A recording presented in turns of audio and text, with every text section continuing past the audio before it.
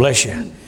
Won't that be a wonderful rest when we get to heaven and all these things are over except sitting around the throne with our Lord. Have your Bible now this morning. Hold your Bible up for me real good. I keep challenging you to do this and encouraging you to do this. Now, if you've been reading your Bible this week, keep holding it up. Well, a lot of you reading your Bible. I encourage you to read it. It'll help you. It'll guide you and strengthen you. You have your Bible this morning. I want you to open with me, Will, to the Gospel of Matthew, chapter 5. Matthew chapter 5. And when you find verse number 13, I'd like you to stand to your feet with me, please, out of respect of God's Word. Matthew chapter 5, verse number 13. I'll read through verse 16. Then I'm going to have you read one of those verses with me. Matthew chapter 5, verse 13 through 16. Ye are the salt of the earth, but if the salt have lost its savor, wherewith shall it be salted? It is thenceforth good for nothing, but to be cast out and be trodden under the foot of men. Ye are the light of the world. A city that sit on a hill cannot be hid.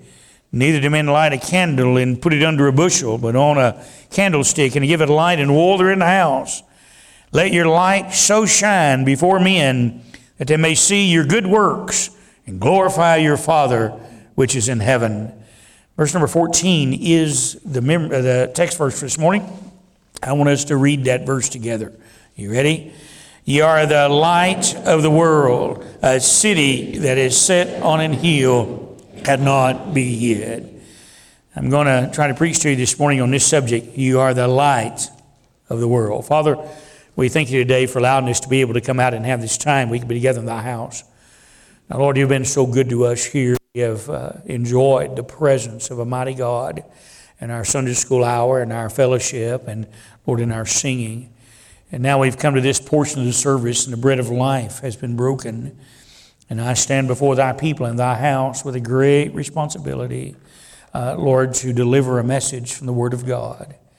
And Father, as I stand here, I realize my inability and, oh, dear Jesus, my unworthiness to be here.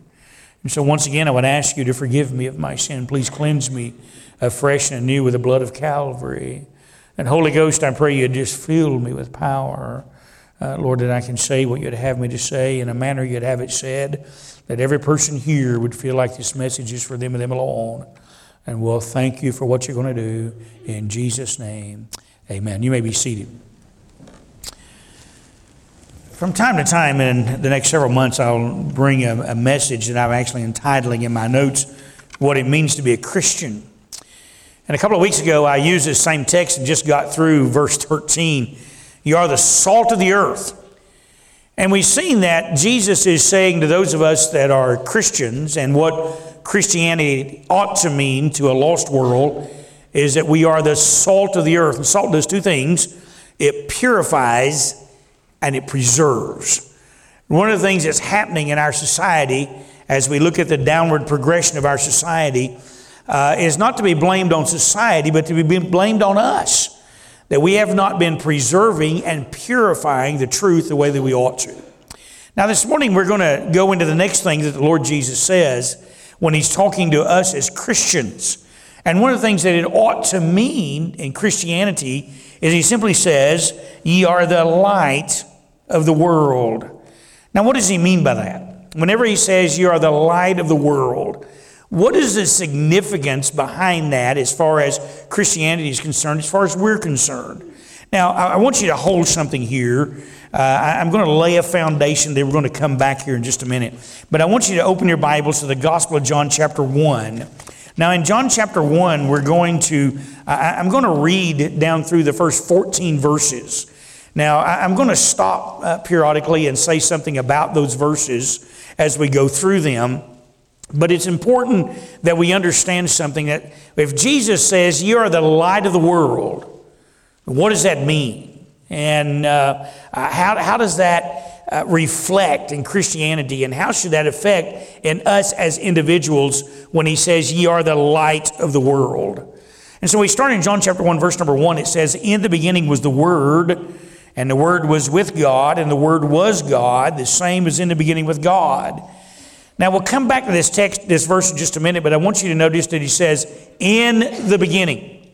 Before Genesis 1:1, when God created the heaven and the earth, before that, The Word was with God, and the Word was God before that.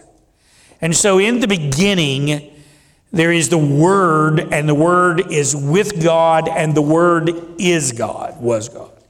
Now look at verse 3.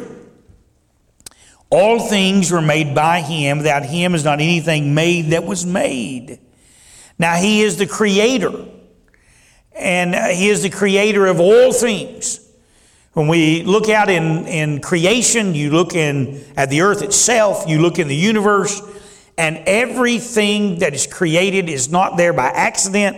It's not there by happenstance. It's not there for we don't know how it got there. It is there because a omnipotent, mighty God created it as it is. Verse number 4. In Him was life, and the life was the light of men. Now there's that word light. You think y'all probably thought I was getting off the subject here about the light of the world. Now He created everything, and then in Him was life. Where did life come from? From a scientific standpoint, that's one thing that the evolutionists are always fretting over, is where did life come from? And there is no way that you could have life without a creator, because according to evolution, this whole thing began about 14 billion years ago. That's even hard to comprehend. It's incomprehensible, actually. And that this life just spontaneously generated out of inorganic matter, and that's an impossibility, a scientific impossibility. So where did life come from? Well, life came from God.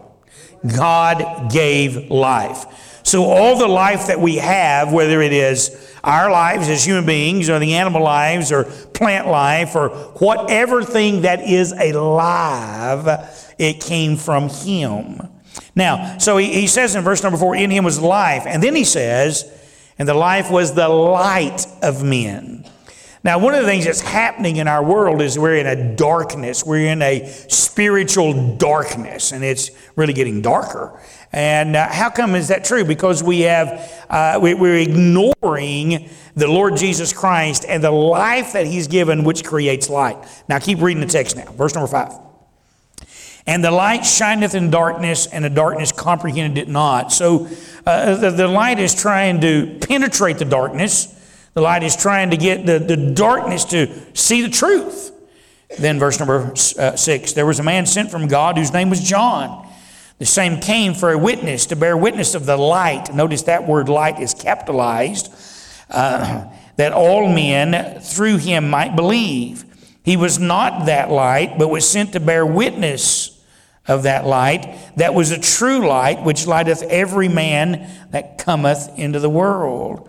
So whenever John came on the scene, John the Baptist, when he came on the scene, he had a mission. And his mission was to witness about the light. Now, he's not the light, but he was to tell who the light was. And then we find that the light lights everyone that comes into the world. And so Jesus gives His light to everyone. Now, keep reading verse number 10. He was in the world, and the world was made by Him, and the world knew Him not. By the way, there's a lot of people that are made by Jesus, and they don't know Jesus, and that's not anything new. He was in the world made Him, and they rejected the light. They don't know Him. Verse 11, He came to His own received Him not. The Jewish nation is a nation that God has chose as His own people. And through them came the Word of God, and through them came the Messiah. And He came to His own, and they rejected Him. Now, verse number 12. I'm glad verse 12 is in the Word of God. But as many as received Him, to them gave He power to become the sons of God, even them that believe on His name. Thank God if you recognize that Jesus is the light of the world, and by faith you'll trust Him as Savior, then He'll make you a child of God. I'm glad it's that easy, and I'm glad that it's given to us. Now, verse 13 and 14, we need these, and I'm going to back up just a little bit and solidify this, I hope. Verse 13, which were born not of blood, nor of the will of the flesh, nor the will of man, but of God. Now, I want you to notice it's not blood, it's not the will of the flesh, nor the will of man, but it's God. So it must be a spiritual birth, something from God, not from us. Verse 14. And the Word was made flesh and dwelt among us, and we beheld His glory. The glory is the only begotten of the Father, full of grace and truth. Now, you remember in verse number 1, you notice it says, in the beginning was the Word, and the Word was with God, and the Word was God. The same as in the beginning with God, verse 1 and 2. Now, in verse 14 it says, and the Word was made flesh, and we beheld His glory. The glory is the only begotten of the Father, full of grace and truth. So when it's talking about the Word, it's talking about Jesus. The Word was made flesh. Let me give you a good word here. You need just a new word that will help you increase your vocabulary. We call that the incarnation. That means God become man. And so now we find that in the beginning was the Word. The Word was with God, and the Word was God, and the Word has now become flesh. That's Jesus Christ. All right. So now when we look at this text, in the beginning was the Word, we know that's talking about Christ. And the Word was with God, and the Word was God.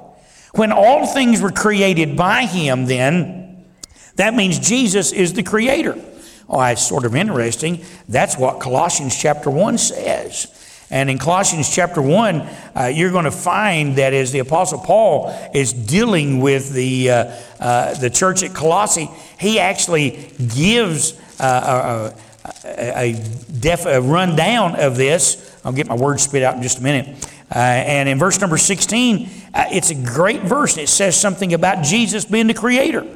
And it says, for by Him were all things created that are in heaven and that are on earth, visible and invisible, whether there be thrones or dominions or principalities or powers. All things were created by Him and for Him, and He is before all things, and by Him all things consist. He is the Creator. And so whenever we are looking at this morning, and we're talking about the light of the world, we must understand, first of all, that Jesus is God, the Word made flesh. He is the Creator. And then back to John chapter 1, He is the light of the world. He is the light of the world. And so if we are the light of the world, then it seems almost like a contradiction that Jesus is the light of the world. Now, it's not. There's no contradiction in the Word of God. And I'll make this, well, it cleared my mind up. I hope it will for y'all in just a moment also. So what does it mean when Jesus says, ye are the light of the world, but yet Jesus is the true light? You see, us human beings, we might not have the truth. There are people all the time that stand up and say, this is the truth, and it's not the truth at all. And they say, I've given you the way to go. I'm light, so to speak, and they're not really light at all. So whenever Jesus says that you're the light of the world, and we find that He is the true light, and what did He mean by that? What in the world did Jesus mean whenever He says you are the light of the world? And how is it that if Jesus is the true light, that you and I can know what that light is? I mean, 2 Corinthians chapter 9 says that no marvel, for Satan himself is an angel of light. So how is it as we're in this world and we're in the darkness of this world, spiritually speaking, how do we know what is truth and what is a lie? How do we know what is the light that comes from God and the false light that comes from Satan? How do we know that? And whenever that I am to be the light of the world and you're to be the light of the world, if you're saved this morning, then what light am I to be reflecting? And I'll come back to that phrase in just a minute. How do I know? All right, now another text. Once you go to open your Bible to Psalm 119. Psalm 119, verse 105. It is the longest of the Psalms, the 176 verses in the 119th Psalm. And while you're turning there, I want you to see verse 105. If we're talking about being the light of the world, and what does it mean to be in Christianity, and how is it that we're the light of the world, and what does that mean, and how do I know the difference between a true light and a false light, and how do I know what I'm supposed to be doing, and how do I know that? And Psalm 119, 105 is a great verse that explains it very simply, and watch what it says. Thy word is a lamp unto my feet and a light unto my path. Isn't it interesting? The Word was made flesh. You cannot separate Jesus and the Word of God. one of the reasons that we stand so solidly here that we have a perfect Bible is because if you've got a corrupted Bible, you've got a corrupted Lord. If you've got a God that needs to be revised, or a Bible that needs to be revised, you've got a God that needs to be revised. There's great truth in that. You can't separate those things. You might try as you might, but you can't separate them. Because the Word was made flesh. You have to give the same characteristics to the Word that you give to Jesus and vice versa. And so he says, thy Word, now notice two things it does. Thy Word is a lamp unto my feet. Now watch what the Bible does. In every aspect of life, here's what the Bible does for you and I. It shines as a lamp which only gives you enough light for the next step. You don't shine anything out there. If you've ever had a lamp, these folks had like coal oil lamps. They understood this, and I've had those things and piddled with them. Thank the Lord, electricity was invented before that I was born. But I had these coal oil lamps. You ever had one of them? You try to walk in the dark with it, you ain't going to see anywhere except right in front of you. But you know what it will do? It'll show you the next step. It'll show you the next step. It's not going to show you a long ways out there, but it's going to show you the very next step. And so you know why that I need to be reading the Bible, and I need to be up on the Word of God, and I need to be letting the Bible guide me, because I'm taking a lot of steps in life. I'm taking a lot of steps in my marriage. I'm taking a lot of steps in my children. I'm taking a lot of steps with my neighbors. I'm taking a lot of steps in my work. I'm taking a lot of, you understand what I'm saying here? I'm taking a lot of steps. And by the way, so are you. I need to make sure that that step that I'm taking is what God would want me to take. And the only way I can know that is the Word of God, because it is a lamp unto my feet. Now notice, not only is the Word of God a lamp unto my feet and gives me light and what I should do and what I shouldn't do and what's best and where the peace of God is at. It says, thy Word is a lamp unto my feet, and by the way, a light unto my path. Now by the way, that's a lighted pathway. And oftentimes you can see a pathway or a driveway or a road that's got lights on it, and you're not there yet. You can be a long ways from it, but you can see the general direction. There it is. There's the path I'm following. It's lit up. I've got this lamp, and it's guiding me in my next step, and there is the light. There is the direction I need to go. And that's what the Word of God does for you. The Word of God guides you in the next step, and then you can look out and see the direction that I need to be going in. And I'm headed in that direction. So, if Jesus is the light of the world, and He is, then how do I know what He wants me to do? Only through the inspired, infallible, indestructible Word of God, that I let it be a lamp unto my feet and a light unto my path. All right. And we're just about through the introduction, and we're gonna solidify this thing. Now, I've got two choices I do when I'm given light, and so do you. Now, go back in your Bible to Matthew chapter 6. I told you to mark chapter 5, so chapter 6 shouldn't be hard for you to find. Now, Jesus is the light of the world. He has given to us the Word of God that is a lamp unto our feet and a light unto our path. But you know what? I have a choice with the Word of God every day. And so do you. I have a choice to read it, heed it, listen to it, or I can just ignore it. I can just do what I think's right. I can say, I don't need that. By the way, You've come into an old-fashioned, fundamental, Bible-believing church. You probably would never say that in your own heart. You'd probably say, I don't need the Bible. You probably wouldn't say that. But I do say that, and you do say that when I don't read it. You might as well be saying to God, I don't care what you think. I know I'm smarter than you are. I know what I need to do. When I don't read my Bible, that's exactly what I'm doing. When I don't let the Bible be a lamp unto my feet and light in my path, that is exactly what I'm doing. Now, that sounds, you said, preacher, that's blasphemous. I understand that. But that's our actions. And so Jesus now gives me the light, and I've got two choices with it. I can either heed it or reject it. So can you. I can receive it or reject it. You're in Matthew chapter 6 by now. I want you to look, if you will, in verse number 22.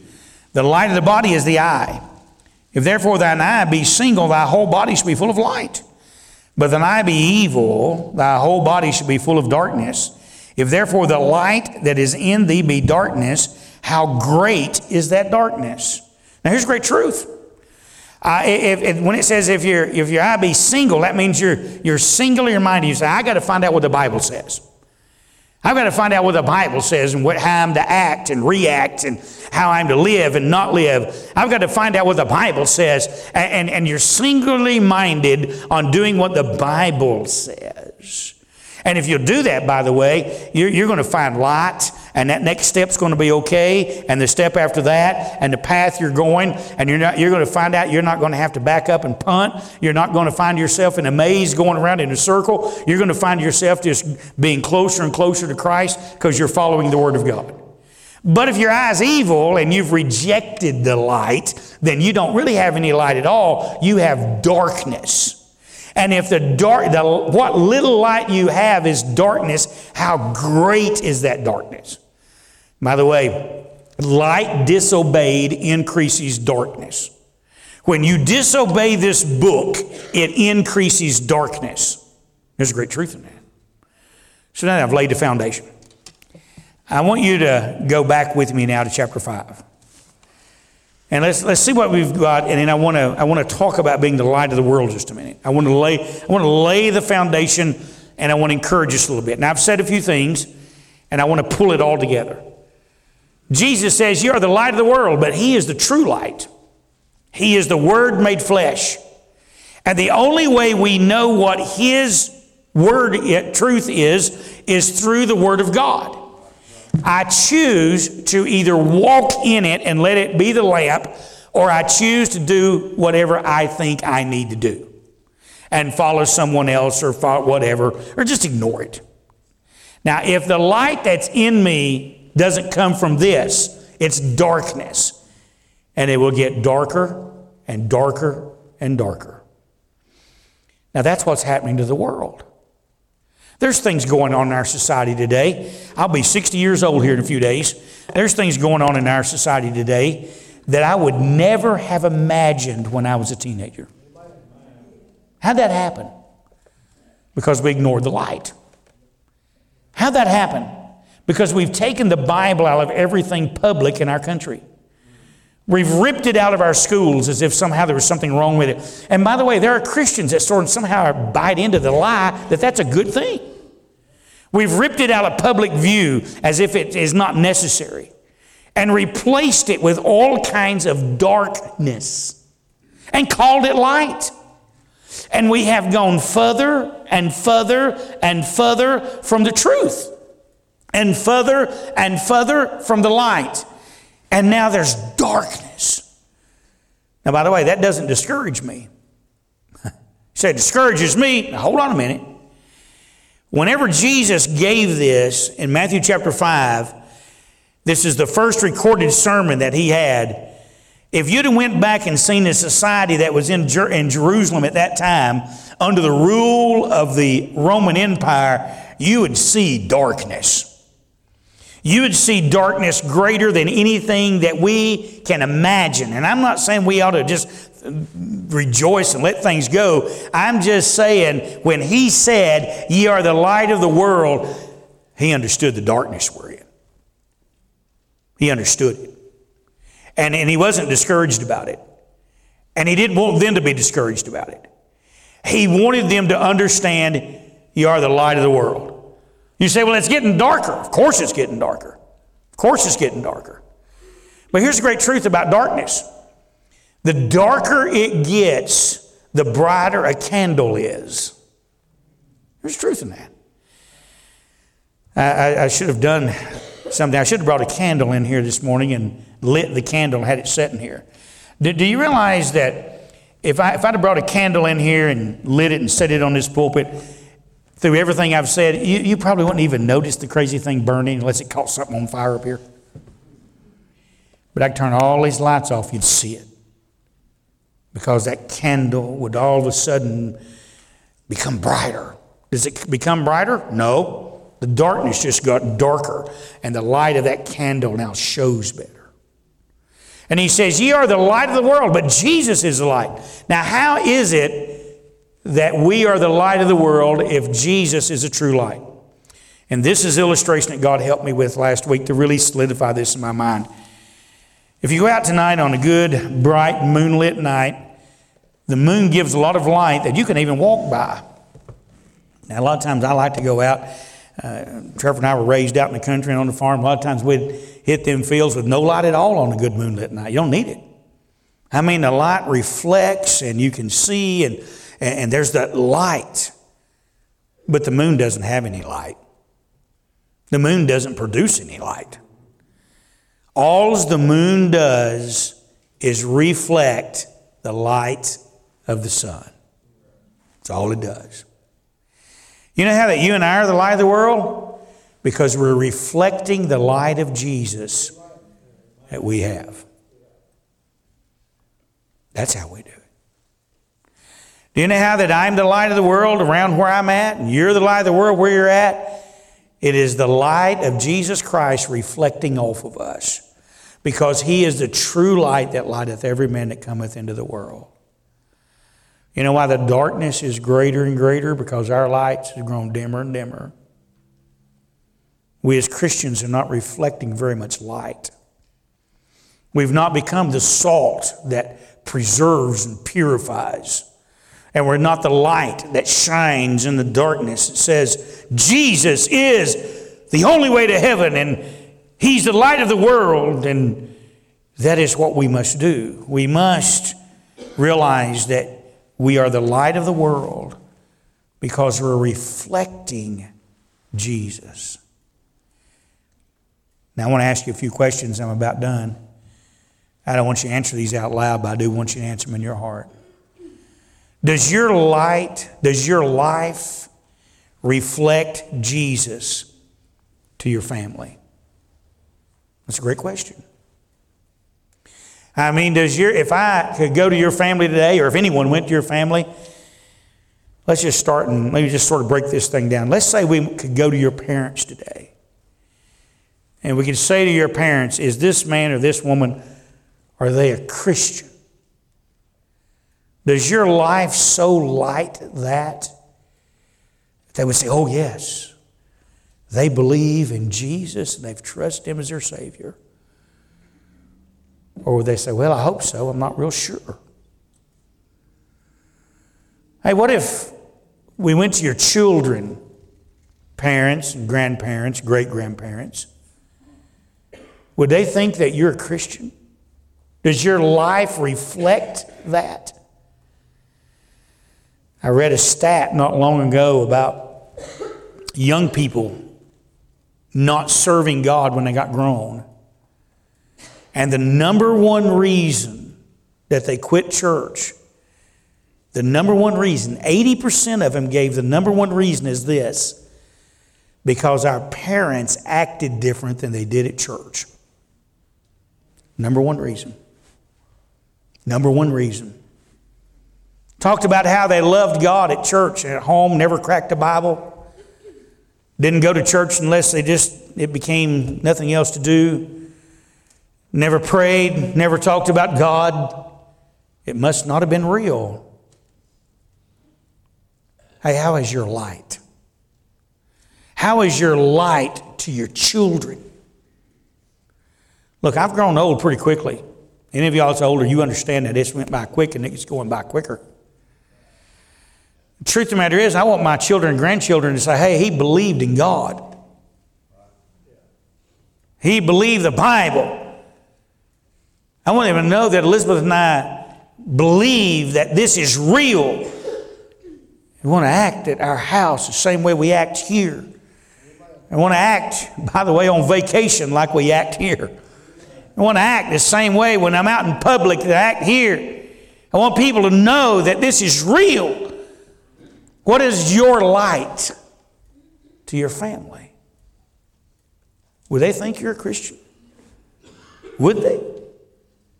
Or would they be amazed if somebody said, oh, man, that woman's a church member here? What do you think about that? Does your neighbors know that you're a Christian, or they just what else do they see? Do they know that do you reflect the light of Jesus when you act with them and interact with them? Or do all they ever see is some grouchy, aggravating individual? Do the people you work with, do they see the light of Jesus?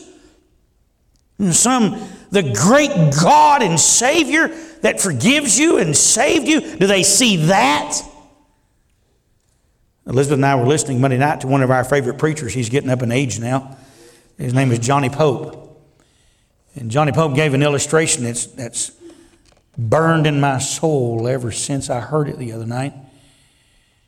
He called a certain preacher that we all knew, and when he was a young man, he wasn't saved, and him and a friend of his grew up together as teenagers, and they hunted and fished together, and they grew up and got in college, and he got saved, and his friend was an atheist. They both went their separate ways, and 10 years after they graduated college, the atheist had become a pretty successful lawyer, and the other guy had become a well-known preacher.